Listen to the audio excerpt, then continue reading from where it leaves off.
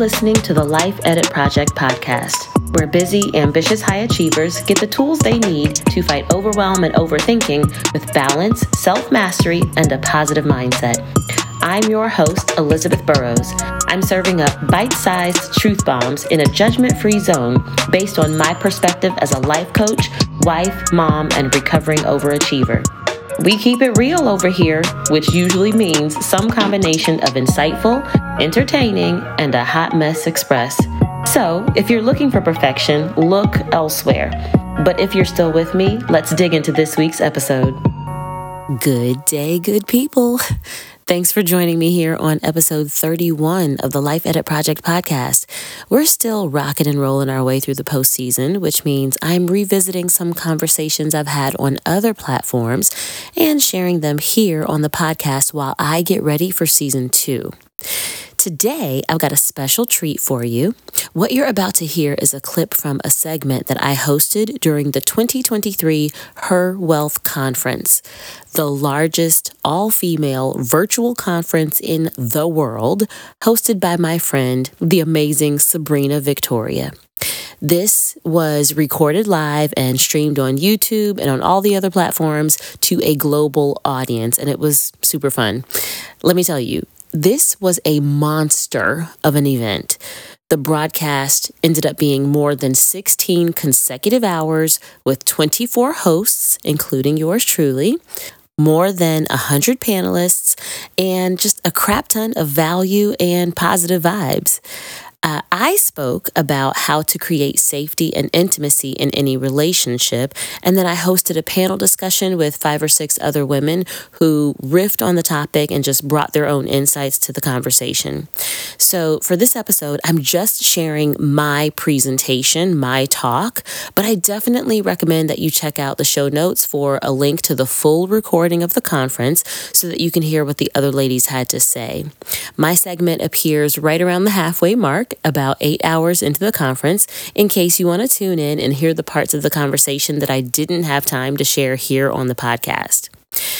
And if you like this episode and you decide that you want more of this, book a sales call with me to sign up for my one-on-one coaching program. I will teach you how to create safety and intimacy in any relationship you have without trying to change the other person, which is the best. Okay, so the link to book that call with me is going to be in the show notes, and I'm ready to get started when you are. All right, that's enough of an introduction for this one. It's time for you to learn how to create safety and intimacy in any relationship. Let's go.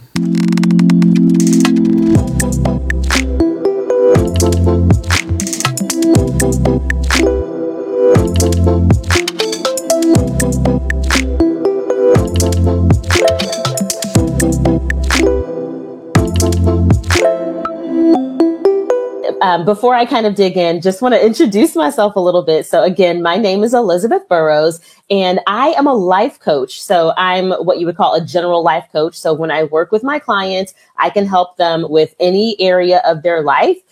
Most of my clients tend to be high achieving women that are very, very busy. And we are usually working to help create balance in both their work lives and at home. Which definitely means that we are talking about relationships. Relationships always come up. And one of the things about relationships is that, because of the way we exist in the world and in society, as women, we have all different kinds of relationships with all different kinds of people. So when I was kind of preparing for this, I challenged myself to think, what are the main types of relationships that we have? And I thought about acquaintances. So the kinds of people that maybe we don't know very well, that we see in passing. Perhaps we see them frequently, but there's not a lot of depth to the relationship. And I think it's a fun challenge to think about creating intimacy with someone that you don't know very well. And it seems almost like it might be counterintuitive, but I actually think that there are great ways to create intimacy into any type of relationship that we have, no matter how deep or how, I don't want to say shallow, but how, just fleeting the relationship might be. I think there are always opportunities to work intimacy into those relationships. But in addition to acquaintanceships, we also have friendships. And of course, we have our work friends. Sometimes we have our friends that we've known from high school. If, you went to college, you might have a group of college friends, and, we might collect friends in the different organizations that we're a part of. And so we have those friendships where those relationships are really based on some type of common interest, or common values. And we're not necessarily tied together by any formal obligation. So that's kind of how I would define friendships very loosely. Then we have our romantic partnerships, right? So those are the folks that we get booed up with, the ones where we're trying to create those partnerships, but there's the love and there's the physical element that is often involved there. And those can be short-term or long-term relationships. Of course, it includes marriage. And then I think there's also family. And so I actually like to say about friendships that friends are the family that we choose. Whereas, of course, what we typically call family are the relationships that we're born into. And just because we're born into a particular family, or a family context, does not mean that these are relationships that we would choose if we had the opportunity. And it doesn't necessarily mean that all of those relationships are helpful or safe for us. And so I wanted to just try to kind of ground this conversation in just that context, right? The appreciation that there are so many different types of relationships that we might be having. And so creating safety and intimacy has to be contextual to the type of relationship that it is. So I just wanted to start there. Now, a little bit about me and some of the relationships that I have. So I am a wife. So I've been married to my husband, just one husband. We've been married for almost 12 years now. Fun fact, I met my husband when we were about 8 years old. So we were kids, and he always said that he was going to marry me. He always did. And it took me another 20 years before I got on board, but he finally did the thing. He finally married me. And we've had a successful marriage ever since. I'm also a mom. So my husband and I share a 9-year-old daughter who is wildly entertaining and very hilarious. And so becoming a wife really changed a lot of my perspective and has informed a lot of my perspective about romantic relationships, as well as some of the failed relationships I had before I married my husband. And of course, my position as a mother has also informed a lot of my thinking around family relationships. Then let's see, what else about me? Of course, I'm a life coach. So that means I have lots of relationships with my clients. And even though I get to know my clients very well, because of the nature of that relationship, I would consider them in the kind of acquaintance bracket rather than the friend bracket because of the nature of our connection. But I'm also a member of a community. So I was born and raised in the same community that I live in now.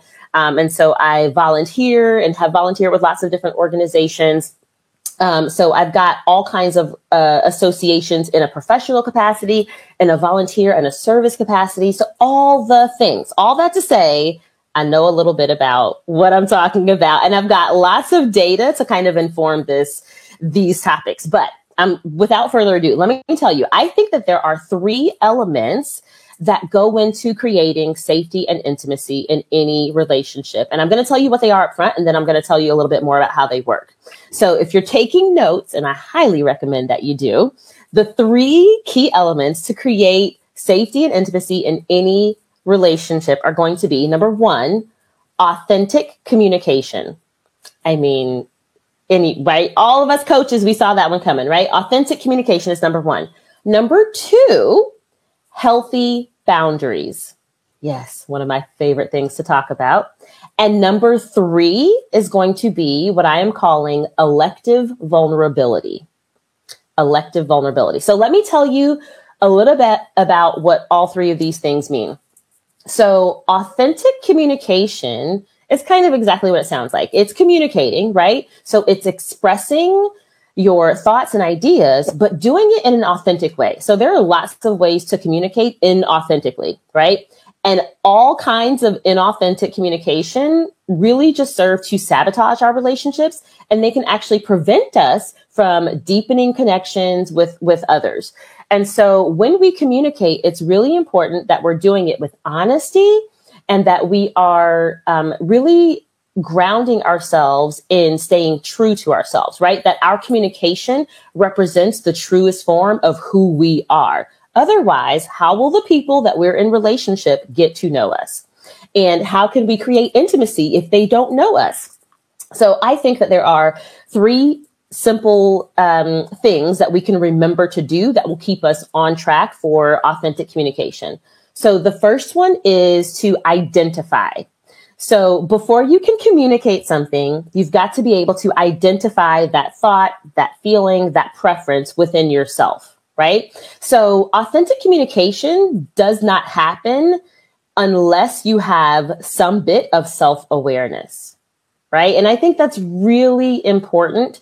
I think so often with relationships are tricky because it is a dynamic situation where how we show up impacts the other person, and how the other person shows up impacts us.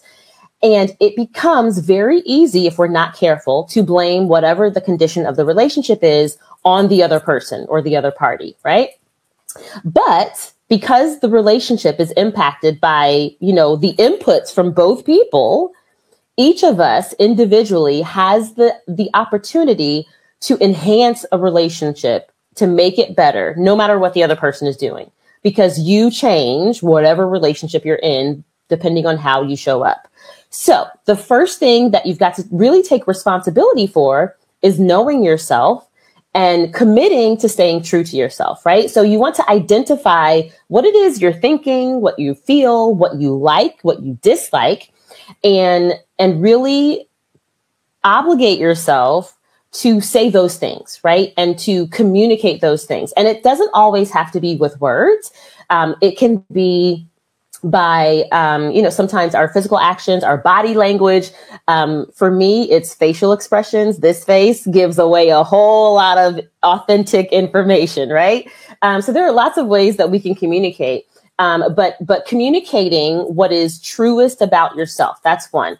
The second part of authentic communication, I think, is to verify. This is so big. I love this point.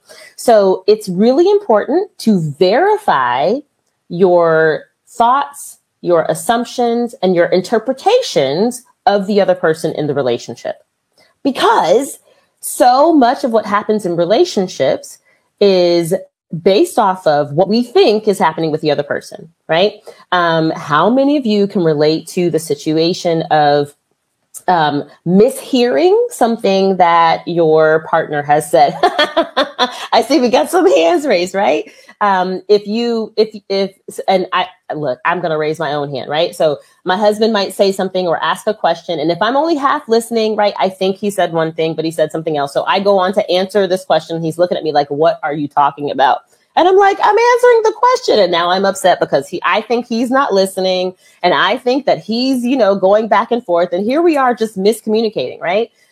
Whereas a way to kind of interrupt that is just to verify, did you say, what's for dinner? Or did you ask me like how many times I've watched this episode on Netflix, right? Because those are two different answers. And so just stopping and committing to checking in and verifying your assumptions and, again, your interpretations as well that are coming from the other person. This can really, I cannot over accentuate how much safety this has the potential to create in your relationships. When you learn to verify what you think is happening and you can respond to the reality instead of a perception that doesn't actually exist. It means that we are actually operating in the relationship that is and not one that we are imagining in our heads. Okay, so those are the first two things with authentic communication. The third part of authentic communication, this is good, is to demystify. So we've got identify, verify, but thirdly, demystify. And what this means, how many of you know that the other folks are not mind readers. So if you want someone to read your mind, you better write it out for them, right? So demystify whatever it is that you're thinking, whatever it is that you're wishing, whatever it is that you're hoping for. Say that, right? Communicate it, share it, express your expectations for the relationship so that there are no guessing games. Because anything that you are not explicitly communicating creates opportunity for the person that you're in relationship with to misinterpret, right? And again, whenever there's ambiguity and misinterpretation, we're actually undermining the safety that we have in a relationship. So if you have an expectation that your romantic partner is going to be monogamous, right? But you never communicate that and they never agree with it. Okay. I've been in this. So fun story. When my husband and I first started dating, it was casual and there were no labels attached, right?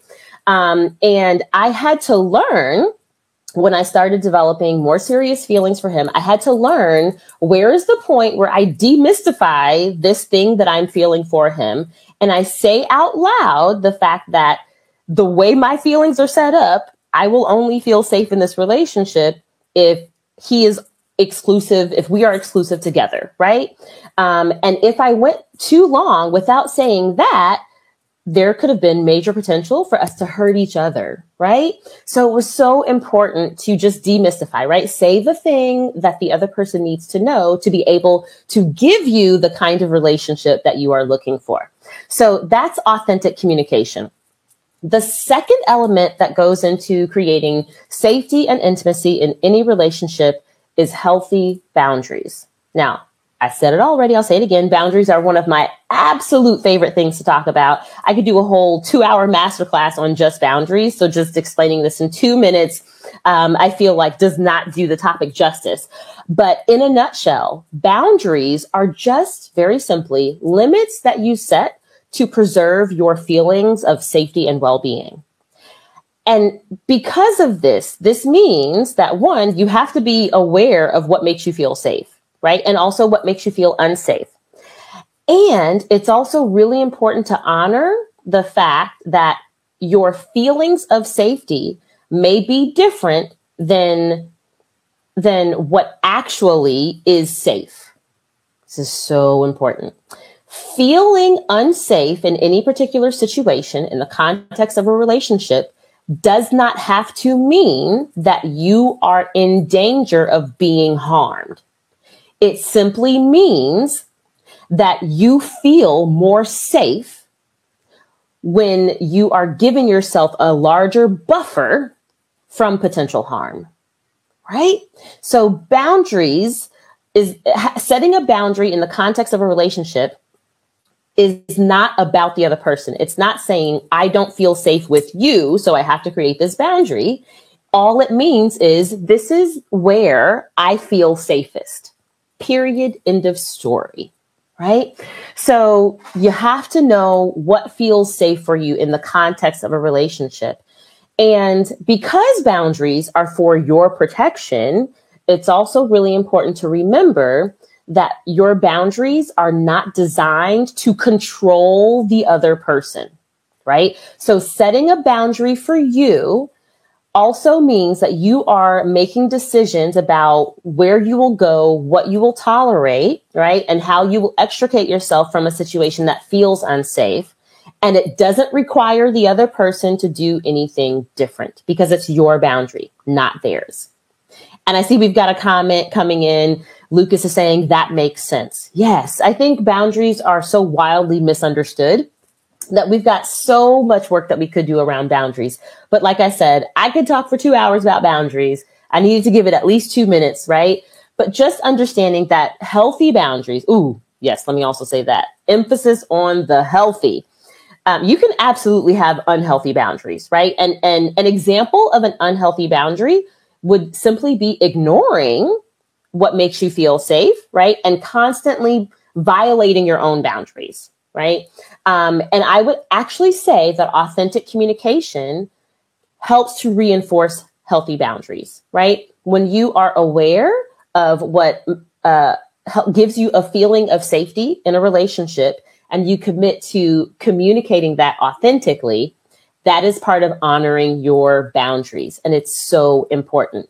And again, to demystify your boundaries, tell the person you're in relationship with, right, where your limits are.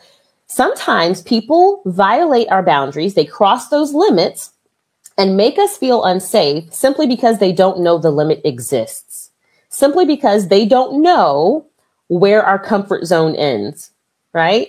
And we need to commit to demystifying that whole process so that we give the folks we're in relationship with a chance to honor us.